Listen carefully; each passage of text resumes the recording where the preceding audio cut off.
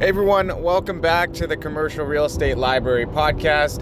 This is a special podcast episode for you. It's one that we've been trying to do for a while now, and it finally all came together at the end of the summer on a nice Thursday night, and we filmed it in Tom Clancy's backyard.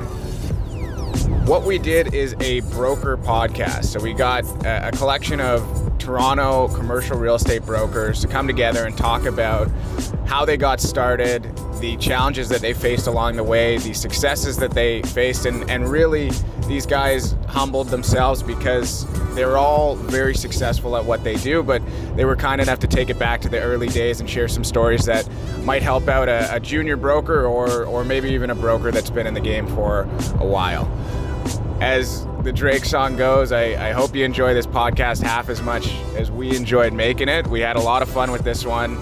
We'd love to do it again, so let us know if you like what you hear.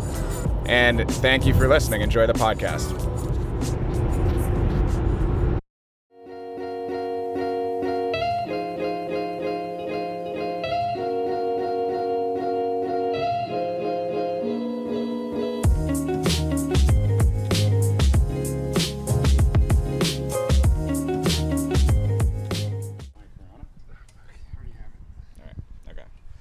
Hey everyone, welcome back to the Commercial Real Estate Library podcast. Today we are with 4 brokers, and you're a broker too. So, or 5 brokers.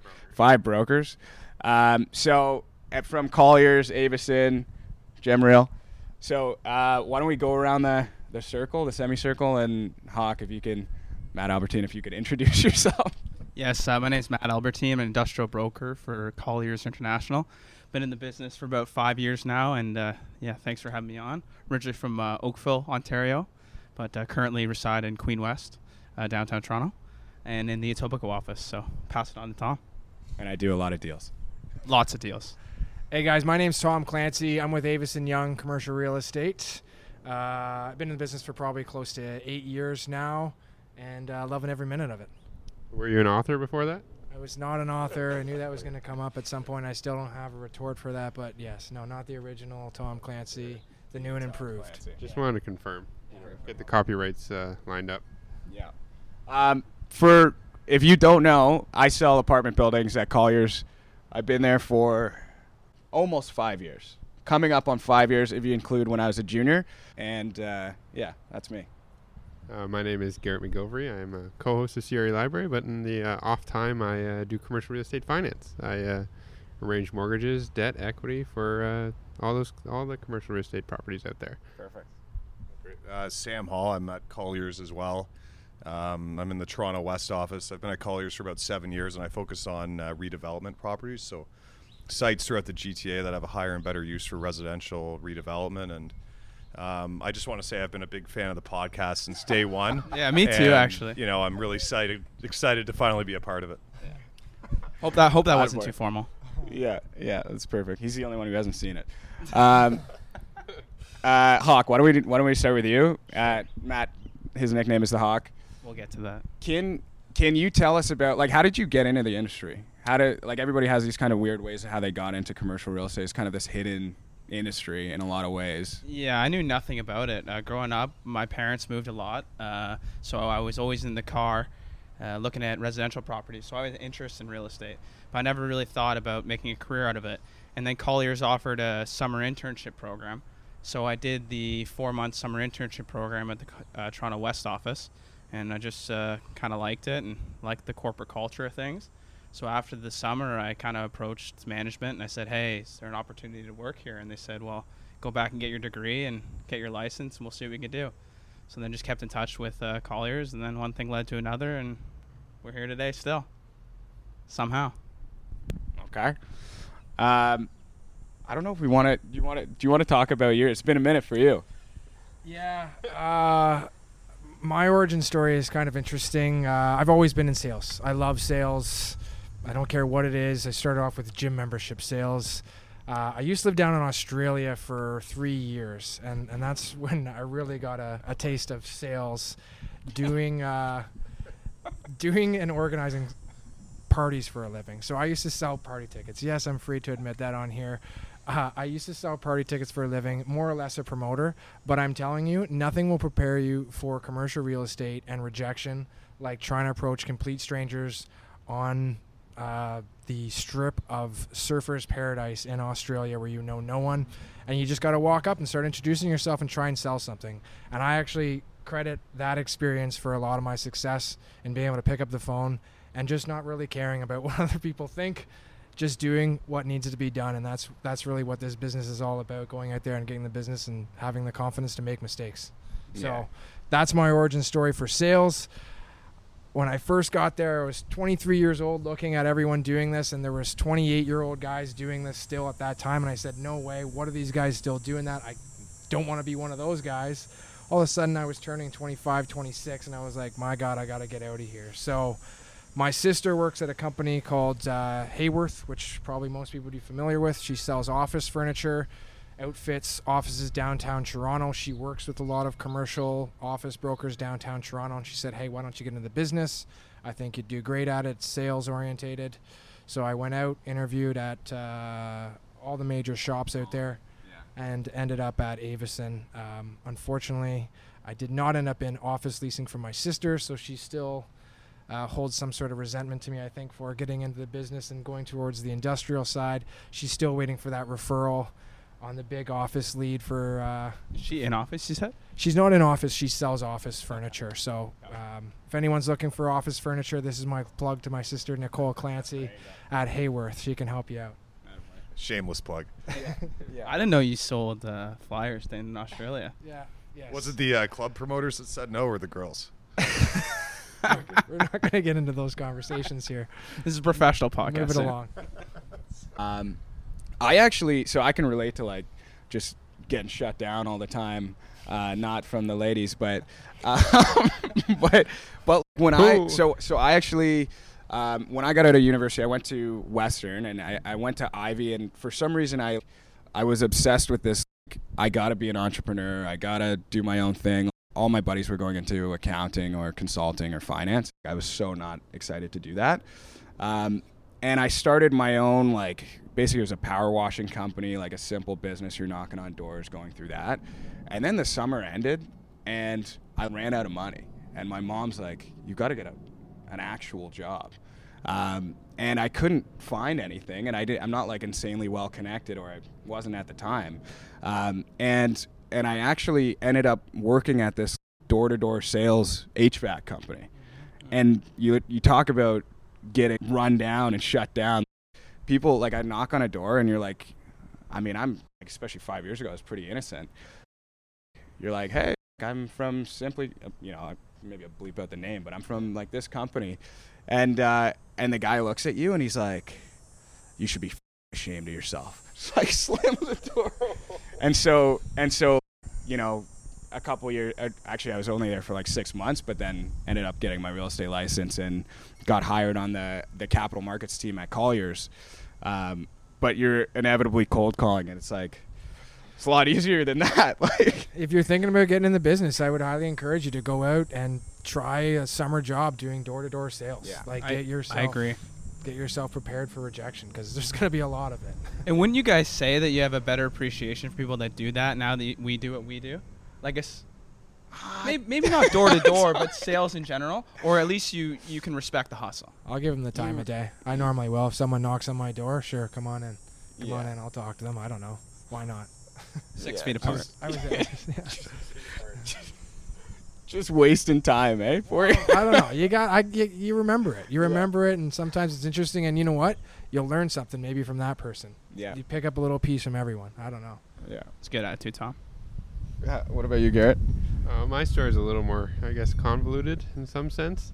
Okay. Hacking into companies when you were Well, I did 11 that in years old? university, yeah. But, Okay. I took accounting in school, and then I had a job offer at Deloitte, but some of my friends that already got the job at Deloitte were working 13, 14 hours a day, and they didn't really want to do that. So the other job offer I had was at a real estate appraisal firm. So then I got into real estate appraisal, did that for 2-3 years in Ottawa, and then got really bored. So then basically I wanted to move to Toronto because my originally from Toronto anyways. And then I randomly applied to one job, got one job offer, and then went to Jones Lang LaSalle, joined their debt capital markets team. That's where I started doing, real estate finance, debt and equity. A bunch of different entrepreneurial activities since then, from being a CTO at a private equity firm, and then starting up a few of my own companies in the meantime, from educational services to podcasts, and then never wanted to get away from real estate, so stayed doing real estate commercial finance brokerage. So yeah, and now you own an apartment building in Windsor and soon one in London. Yeah, soon one in London. All right, I like it. Garrett, by the way, so you guys, we almost do the same job as a mortgage broker, but how he gets to prospect is we just hammer the phones. Yeah. And Garrett he's all strategy. We'll send out 100,000 emails. I'm slightly humble, so I don't talk about myself very often. Okay, all right. Why Dama is now elaborating extensively. Right. And why you're not in commercial real estate brokerage. Yes, it's exactly. Different. Finance is a little different because, people want to sell a building every 10, 20 years, but, you need a mortgage every 3 to 5. Right. So everybody needs finance. So I'm not really restricted by industrial or retail. I don't need a specialist on that. I'm a specialist on finance. So my scope is much broader. And, I can... Really sounds like he's talking down to us. I don't know. I feel like well, no, it's you guys are... You lost me at I own multiple companies. I'm sold. You guys are specialists, you know, in your particular fields, like apartments. Right. Where it's I don't need to be effectively. Because, the same lender will do an apartment that will also do an industrial building. Right. So it's just I just need to know that lender and their guidelines so that I can, assist my client as best I can. Get off your high horse. All right.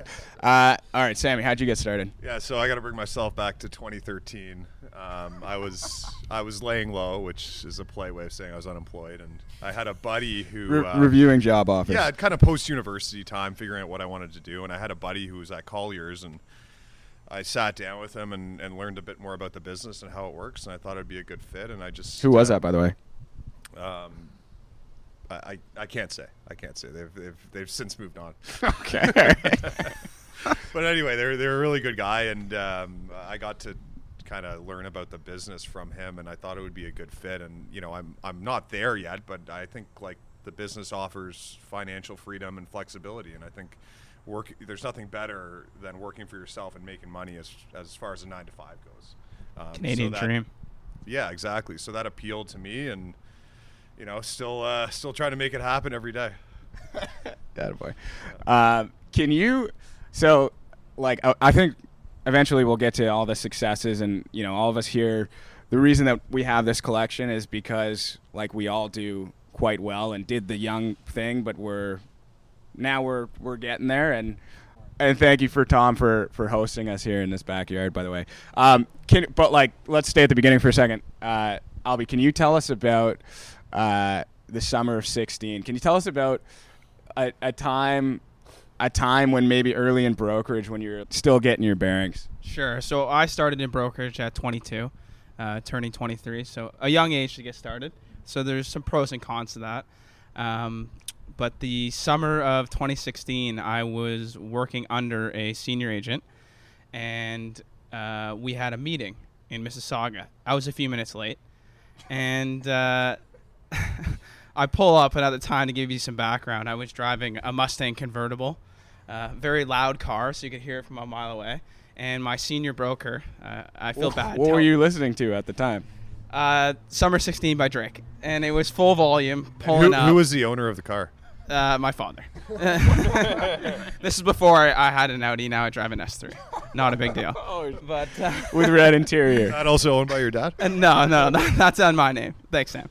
But anyways, finance. He's borrowing the money to pay for it, but yes, it's on a lease. Yeah. But depreciation costs. Anyways, back to the story. We're pulling up. We're going to meet this owner. We're really excited about the meeting. It's a second or third meeting, and I guess maybe I was a few minutes late. And I rolled up. I had the aviators on, the top down. I'm trying to feel confident, get pumped up for the meeting. But my senior agent was furious. He was not happy I was late, to say the least. And he said, "Why are you late?" And I held the coffee up. I said, "It's dollar drink days."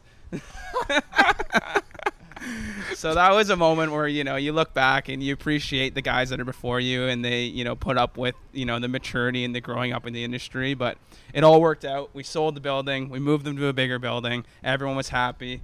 And it was a great deal. But, yeah, definitely a funny story, and it's been twisted and told about for years. So there's the truth of the... It's a success story. Yeah. If you ask me. You guys in the West, like I came to the West office only like a year ago now, but like I find the senior guys in the West to be so funny, and like the way that the mentorship works. I guess it's in every single office, but like one of my favorite things is one of our colleagues do an impression of like his senior broker at the time, and he's like, well, I don't know, I can't even use it. Maybe I'll bleep it out in post. He goes.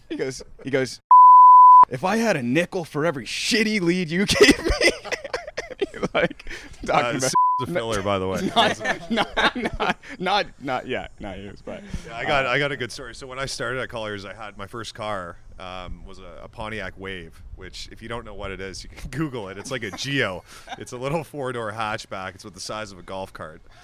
And I used to get in that car, and I would bomb across the city to go meet anyone who expressed any kind of interest in meeting with me. If they told me they had a 20-year relationship with another broker and they had no needs, I would go and meet them.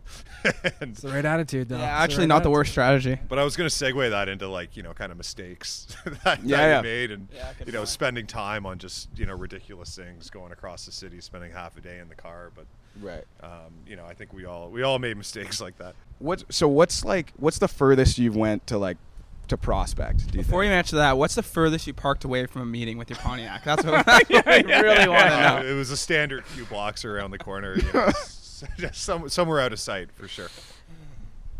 I'm not sure where the farthest I've been. The craziest thing I've done while working on a deal, I was selling a property in Mississauga, and we had the environmental consultants come in to do a test, and they had to get to an area that was fenced off with a lock. And the vendor, it was kind of a weird dynamic. Like a couple of the family members didn't want to sell, so I'm at the property trying to get in with the environmental guys, and I'm calling one of the sons, and he's like, "I can't help you get in. Like, not my problem, man." And so we ended up going to Home Depot, and we bought a pair of bolt cutters because the father said we could do it. So we bought a pair of bolt cutters, and we cut a hole in the fence, and the environmental guys went in and did the testing. But it wasn't illegal. It was, the vendor gave us permission. But, I think it's... Then you find out it's not his property. Yeah, I think it's exactly. Yeah, and you fill the truck with whatever's in the store. But I think it's just like a whatever it takes kind of thing. It's just you live and die by the deals, and whether it's just going to Ottawa for the day to meet someone, or buying a pair of bolt cutters to move a deal forward. I think it's just whatever it takes. Yeah. What about you, Tom, when you started? God, talking about mistakes, there's a lot of them. I was fortunate enough earlier on in the career where Lindsay Hops and Chris Wicken brought me on an account with Great West Life. I'm still on that account on the Western Business Park, doing a lot of leasing out there, which was a great place to start, seeing lots of deal flow. But unfortunately, you get a ton of inquiries from groups that you probably shouldn't be running with, but you don't know that early on in your career, and you're willing to take on anything you can get. So I definitely spun some tires running around with a lot of church groups, recreational groups, those type of groups that you just, unfortunately, you can't easily do deals with those groups. But I did spend a lot of time working with them in the beginning, but hey, you learn a lot. Probably my biggest mistake in my career, which is now laughable, but I was with the leasing rep at Great West Life very, very early on in my career stage. I think I was like 3 to 4 months in, and I did have my license, so I was touring a building with her, and at one point she said something about having to go home and plug something into the NER, and I'm the type of person, if I don't know something, I'm gonna ask, and she said I gotta go plug something in the NER, and she's obviously talking about plugging numbers into the NER, right? I had no idea what she was talking about. I had no idea. I said, what's an NER? Asking that question. And that got back to everyone at Avison. And to this day, that still is something I get made fun of about. So And nobody's told you. yeah, still to this day. I mean, I was going to put you on the spot and say, can you explain to the podcast what an NER is? Yeah, no, asking for Albertine, what is an NER? Quickly, though, we talked about Great West Life, great company to work with. Have to give them a quick shout out. Is that? Were you the broker of the year at one point? Twice. Whoa. 2-time Young There Gun you go. Industrial Broker of the Yes. Year. But great staff, great That's- to work with. They've given Tom an opportunity. They've given me an opportunity. I think that's one thing I'll say about landlords, the industry in general, is I think they recognize young people that work hard, and just giving us, the opportunity to be on these listings or even these awards, it gives you recognition. So appreciate that. Thank you. Absolutely. I've sent those emails out to both Ian Flemington and Shannon King saying you don't realize how much of this is necessary for any young broker. If you can give them an opportunity to work on that small base stuff, provided they're working with someone above them who's going to watch everything they do, that is crucial to the beginning stages. It's just about deal flow and getting those reps underneath you. So I'm still thankful for that account to this day. With all that's going on in the world right now, it's one of the few places where we're still doing deals. So And there's companies out there that, they grow into larger spaces. That's one thing I learned at the beginning of my career is, you do want to focus on certain square footages and asset classes. But if it's a good quality company, maybe they have a small division. Maybe they're a European group that's going to grow. Like, there's tons of stories of 16,000 square foot tenants turning into 60,000 square foot tenants. Right. So maybe having a positive attitude, I think something I learned a lot from Sam Hall, I would say, is a good part about the industry. Thank you. Is that a good segue into the Hawk story and how that name came about? Oh, let's hear it. Yeah, so it was at the old office, and Albertine had just started at Colliers, and he's talking about Very high cubicles in the old office. Yeah, exactly. But he was 2 cubicles over for me, so we kind of became buddies. And he was thinking about which area to prospect as a young industrial guy, which area to farm, so to speak. And he's like, I'm going to do Meadowvale. And he's like, I'd like you to call me the Meadowvale Hawk.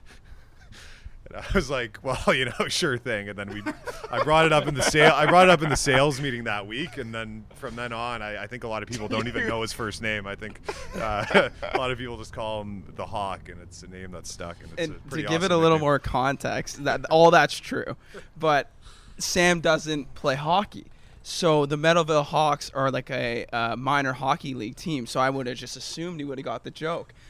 Fast forward to the Oxford Cup, which is a great event put on by Oxford for all the brokerages they play this tournament. And I guess no one knew who I was. And I'm just buzzing out there, skating from end to end. And like, who is this kid on the Colliers team? And Sam's up eating oysters. And he calls himself the Hawk. So I'm trying to be like super professional at the after gathering, introduce myself. Hey, I'm Matt Albertine. They're like, no, you're the Hawk. And it literally, I can't shake it to this day.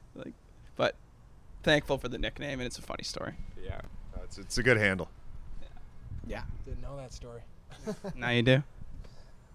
One thing I'm always curious about. Maybe this is a tougher one to answer. What's like the best cold call you've ever had? If you remember something out of the blue, maybe it's like a line that you use that just absolutely works. So you want like- us to give away our secrets, is what you're asking us here? Yeah. for Now that everyone? we're on this stage and we can just edit this part out. What's something that has worked? Like I know a lot of the times, and this was true even when I was knocking doors selling HVAC, you would know if you were getting in the door based on how confident you were. And I remember one of the first listings that I got was the old Consumers Gas building on Eastern Avenue, 415 Eastern. I had called the owner like a couple times. They're usually down in New York.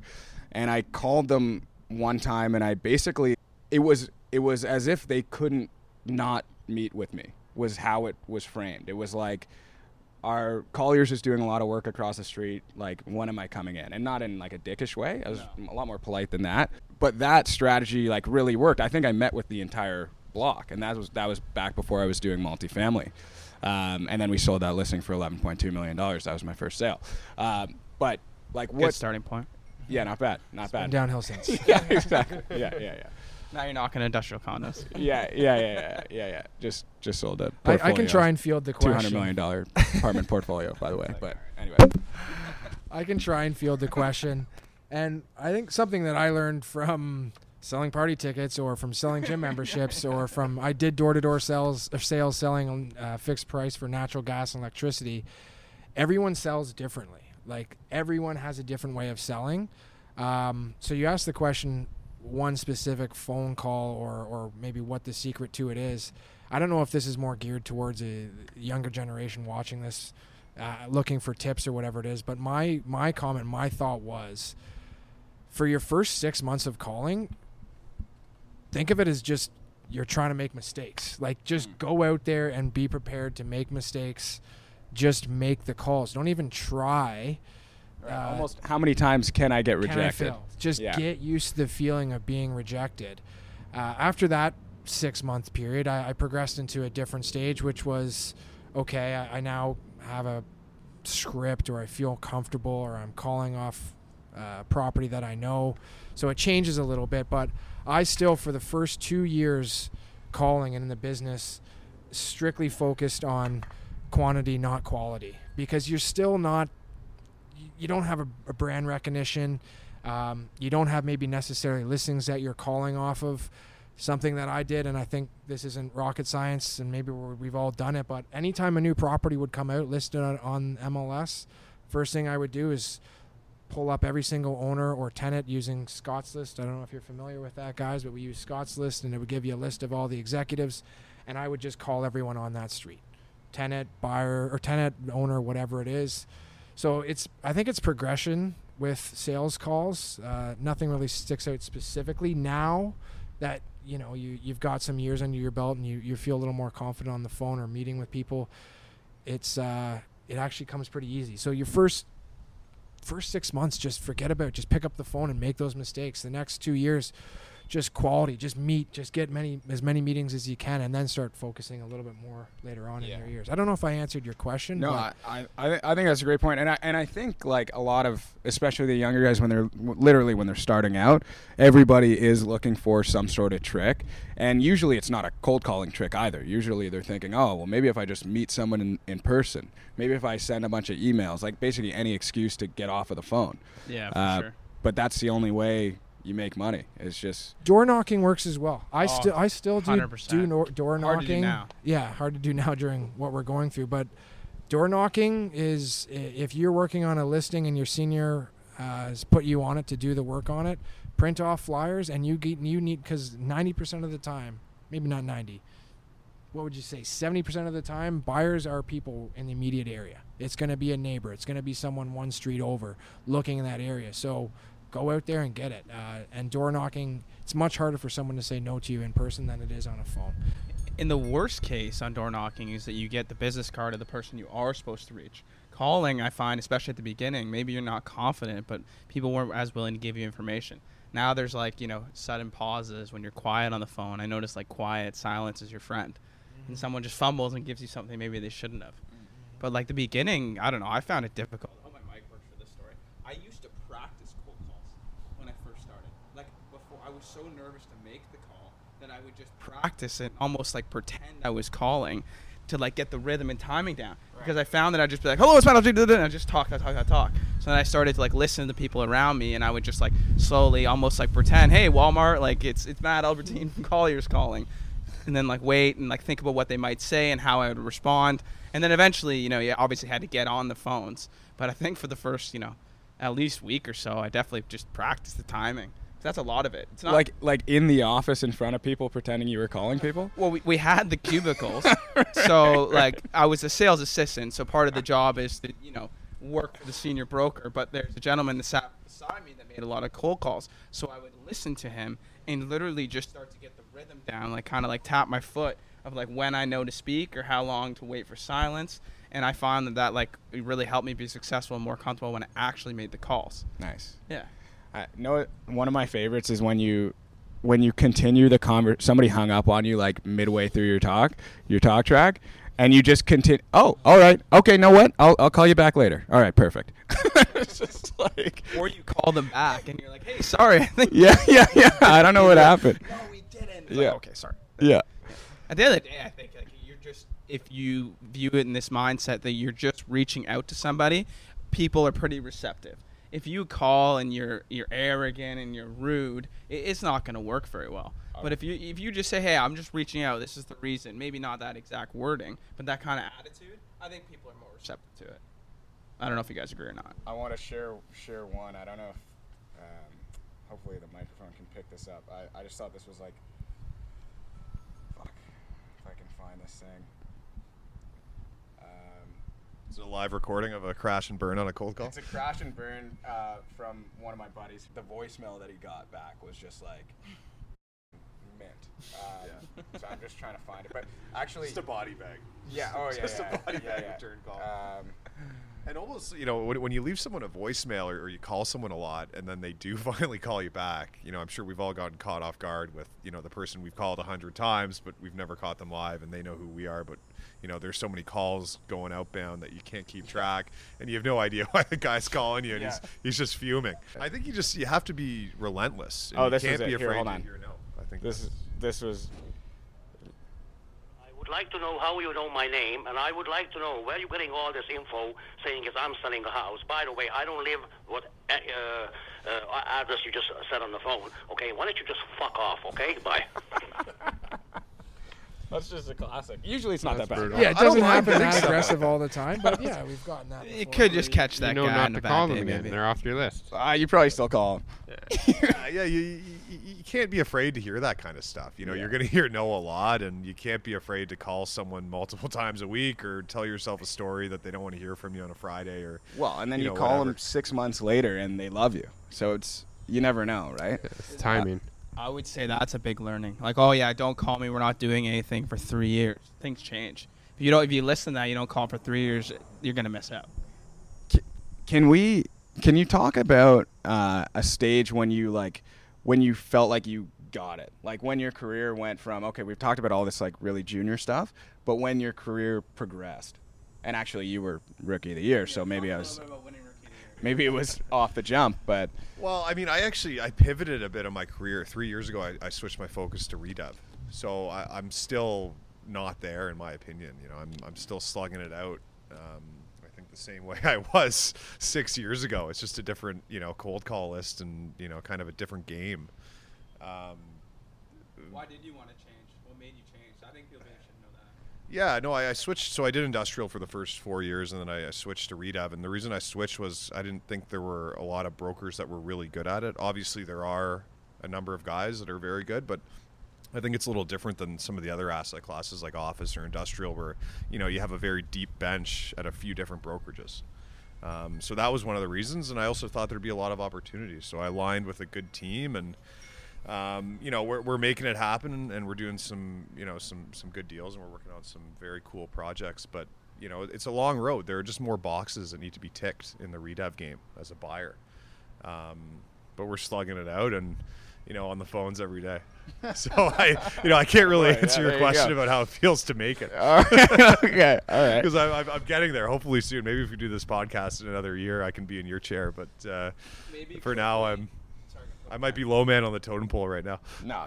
Well, I was gonna say maybe quickly Tom goes into his specialization and mine, and we can edit it at the beginning. Okay.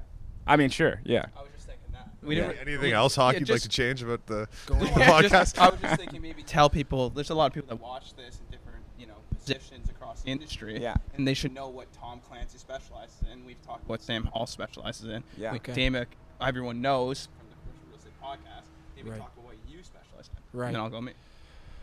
Okay, so my focus is industrial, and I work across the GTA West. My office is right across from Square One. So that's where I started, again, working underneath a senior mentor, Ben Sykes, at the time, and we were working all across the GTA.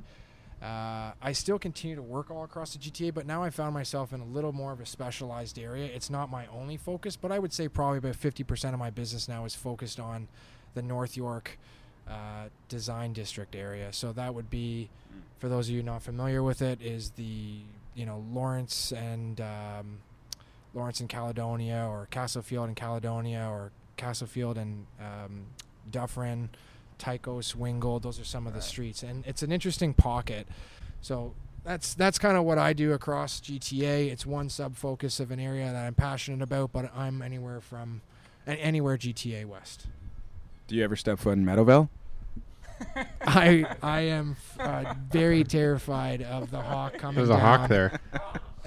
You don't want to walk through a dark alley in Meadowvale and run into the hawk. Oh, you'll hear the Mustang from a mile away.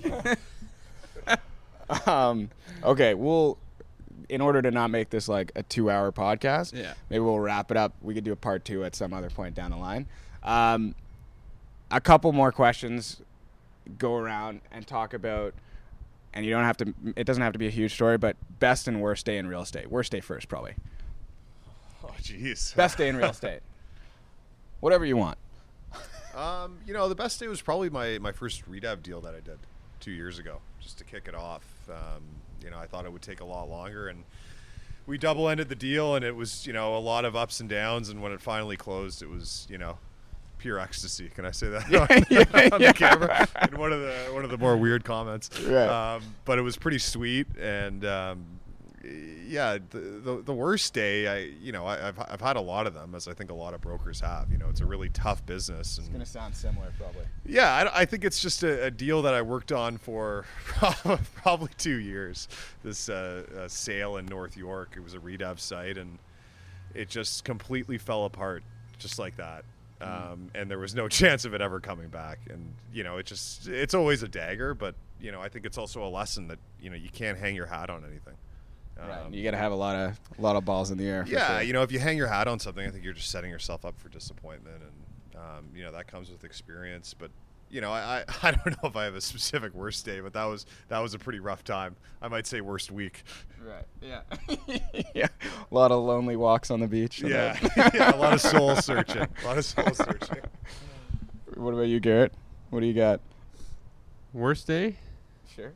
Well, again, it's probably in similar strand to you, like the fact that you work on a deal for like 3-4 months, and then you realize that the owner of the particular portfolio that you're working on actually goes by a different name, and he might have potentially forged his name in a lot of different paperwork, and you realize that he might have been affiliated with certain groups that might not have been, on the level effectively. And, you have the deal signed up, you have commitment letters drawn, and then all of a sudden one phone call, one angry lender yelling at you for some reason that you don't understand, for something that you didn't know about, and then it's all gone, disappears. Just in the drop of a hat, it's gone. Goes something Okay. else. Okay, best day. Well, best day is when you get a large check in your... Yeah, okay, all right, Yeah. okay. They're all kind of similar then. I can try and give a different answer. Yeah, okay. I would say my best day was we have something, as I'm sure you guys do, is a leader report. I right? saw my client smile. And Yeah, it was yeah. just they were so Lights up happy in your their heart, space. you know? Lights up your heart. No, I came into the business, and this cool report came out like a month in being in the business, and it was the Emerging Leader Report. Just has all the names of the top brokers in your office, and it has the seniors and it has the juniors. And my goal was I wanted to be number one. And that was my goal, and I worked towards that for the first 3, 4, 5 years of the career. So that happened, three years ago it was, and I finally reached that high mark on the totem pole, and that was the best day. And I was just really proud, a proud moment. But then it was also the worst day, because shortly after that I got moved into the next level, and now I'm Yeah, that's the thing about brokers, You right? know? Gotta keep it going. keeps you, so now you're moved and you're competing with these monsters in your office, and but that's what the business is. You constantly, it's a constant struggle. So if you're not prepared for that, don't step on the field. Yeah. Yeah. There you go. I think for me, I'll go quick. Best day was someone finally called me and said, I want you to list my building. And it was a $10 million sale. And like, people talk about this where it's like, follow up. And one day they'll call you. And for years, never happened. But then finally I got the phone call on my cell, and the guy goes, do you know who this is? I'm like, oh yeah. He's like, I want to see you today. I was like, today? I was out for lunch. I dropped everything. It was across the street, the restaurant across the street. I don't know if we're supposed to say names. I literally was like, boys, sorry, I got to go sell a building. And I ran, put together the package, signed it up, the next week or something. But that was the best day for me. Nice. Bought the Audi. The rest is history. Oh, that's awesome. Dama, you? Yeah. I've probably my favorite day was like I worked on this is when I was like just starting to get into apartments, and I was working on this rooming house. It was a 23 unit building in like midtown Toronto, and just like I mean, guys who are in apartments would know this, but if you kind of like see how people live, and it's like it's in a rooming house. The rooms I think were like 80 square feet, so like basically this big, like the size of this little mat. And like I remember touring a guy through it, and he was like, "Holy, I'm out of here!" And he literally was looking down. He's like, "There's a little powder on the ground," and it was like roach powder. And there's like bed bugs. There's like everything you could imagine in this property. Was that the city of Toronto? Tell me. That's probably like $17 million with the price of real estate today. Yeah. Can you tell me when you toured it? You had to look in each room. Like you had to look into. Oh 80 yeah, rooms many when times. You toured it. Many times for sure. Yeah. But selling that was like one of my first apartment sales, like by myself. And that one was pretty special because it was like there's a lot of times where it could have died. There was like, some environmental testing going on. People were freaking out. And you kind of, eventually you get better at doing that and recognizing the problems before they happen. But that was pretty special. And then worst day in real estate would just be like 2 deals dying on the same day.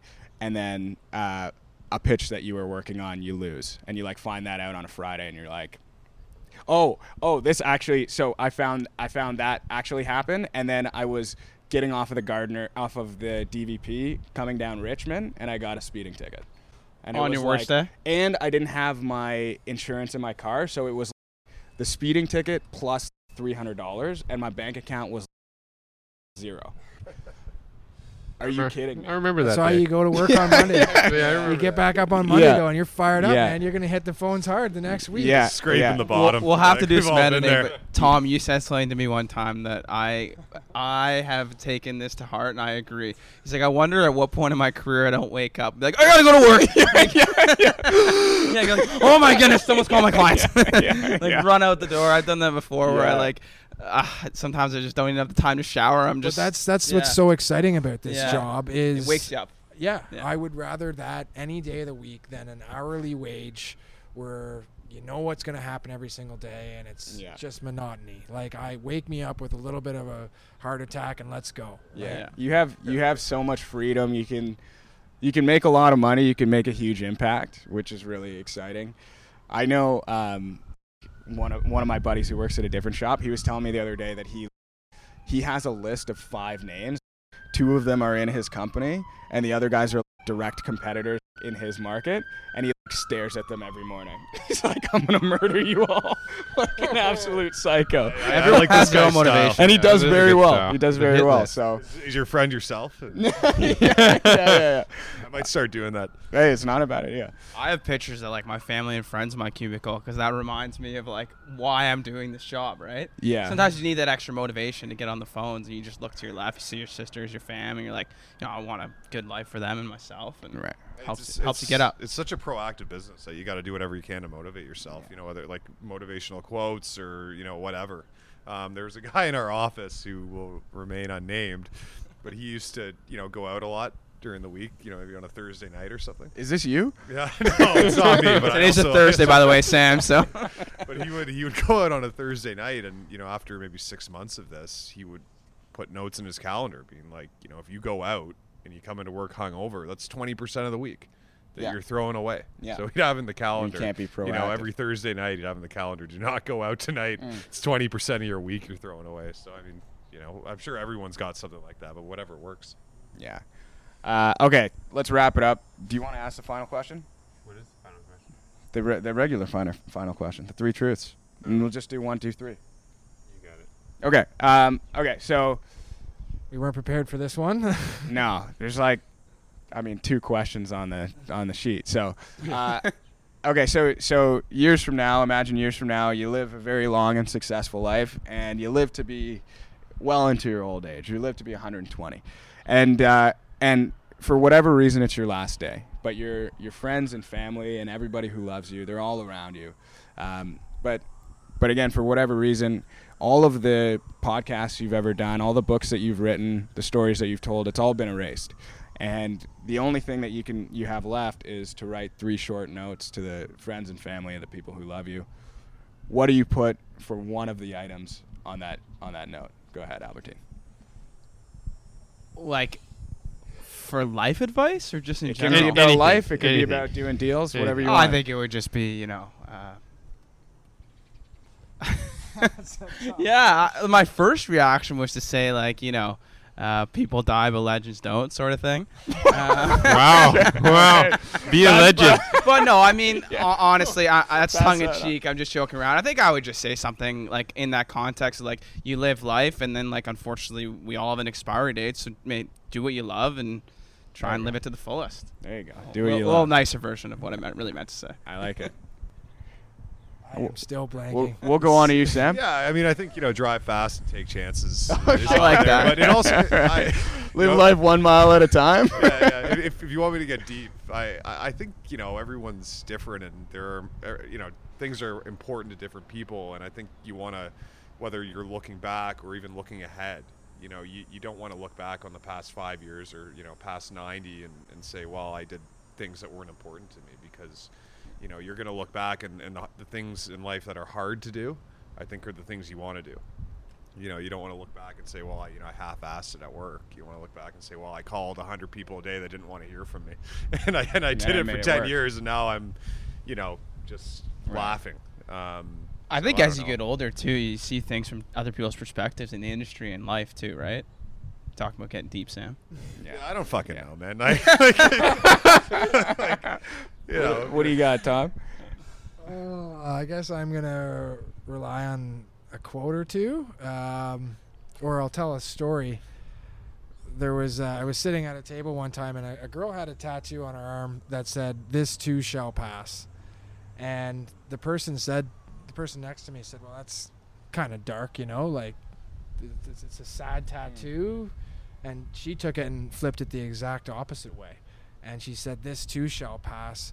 Any special moment you're having, be aware that that's not going to be around forever. So soak up the good stuff and realize the bad stuff will pass too. Everything in life will pass." So I don't know. That was a weird thing that stands out in my mind that I think about every once in a while if I'm having a bad day or if I'm sitting there having a good time. Like, make sure you enjoy it. That's my inspirational quote. Beauty. Nice. I like Beautiful. I Damer. love it. No. Yeah. Not No. yet. Damer. I got nothing, pal. I got nothing. I'm used to asking the question. that. No, Oh, yeah, come you on. got You a lot gotta to hit us with call on one. We've here. all been honest. Yeah. You have so many people that we've talked to that have said so many things. Steal You could- someone else's. You're gonna be Yeah. this too shall pass is gonna be on the next podcast. So I was out one time and I saw this tattoo on this guy. Just changed it a little bit. Again, it's your deathbed, so Yeah, I think, I mean, it's like a little bit of a version of hang out with people that you love, but like I would kind of mix that with you can hang out with so many people that you love, and you can also hang out with like basically there's a ton of fantastic people in the world, so you just kind of have to seek them out, and you can have a very great life if that's what you're doing. And you've said this to me sometimes. Like, you're successful and don't let people get in your way. Don't let someone tell you what you can or cannot do. Yeah. I don't know. Yeah. Beat Sorry your to own speak drum. on behalf, but yeah, beat your own I drum. don't know. I agree. Okay. Well, thanks so much. Hope you enjoyed this podcast. Maybe there'll be a part 2 if you like it. Like it. Thanks, everyone. like very and share much. this podcast.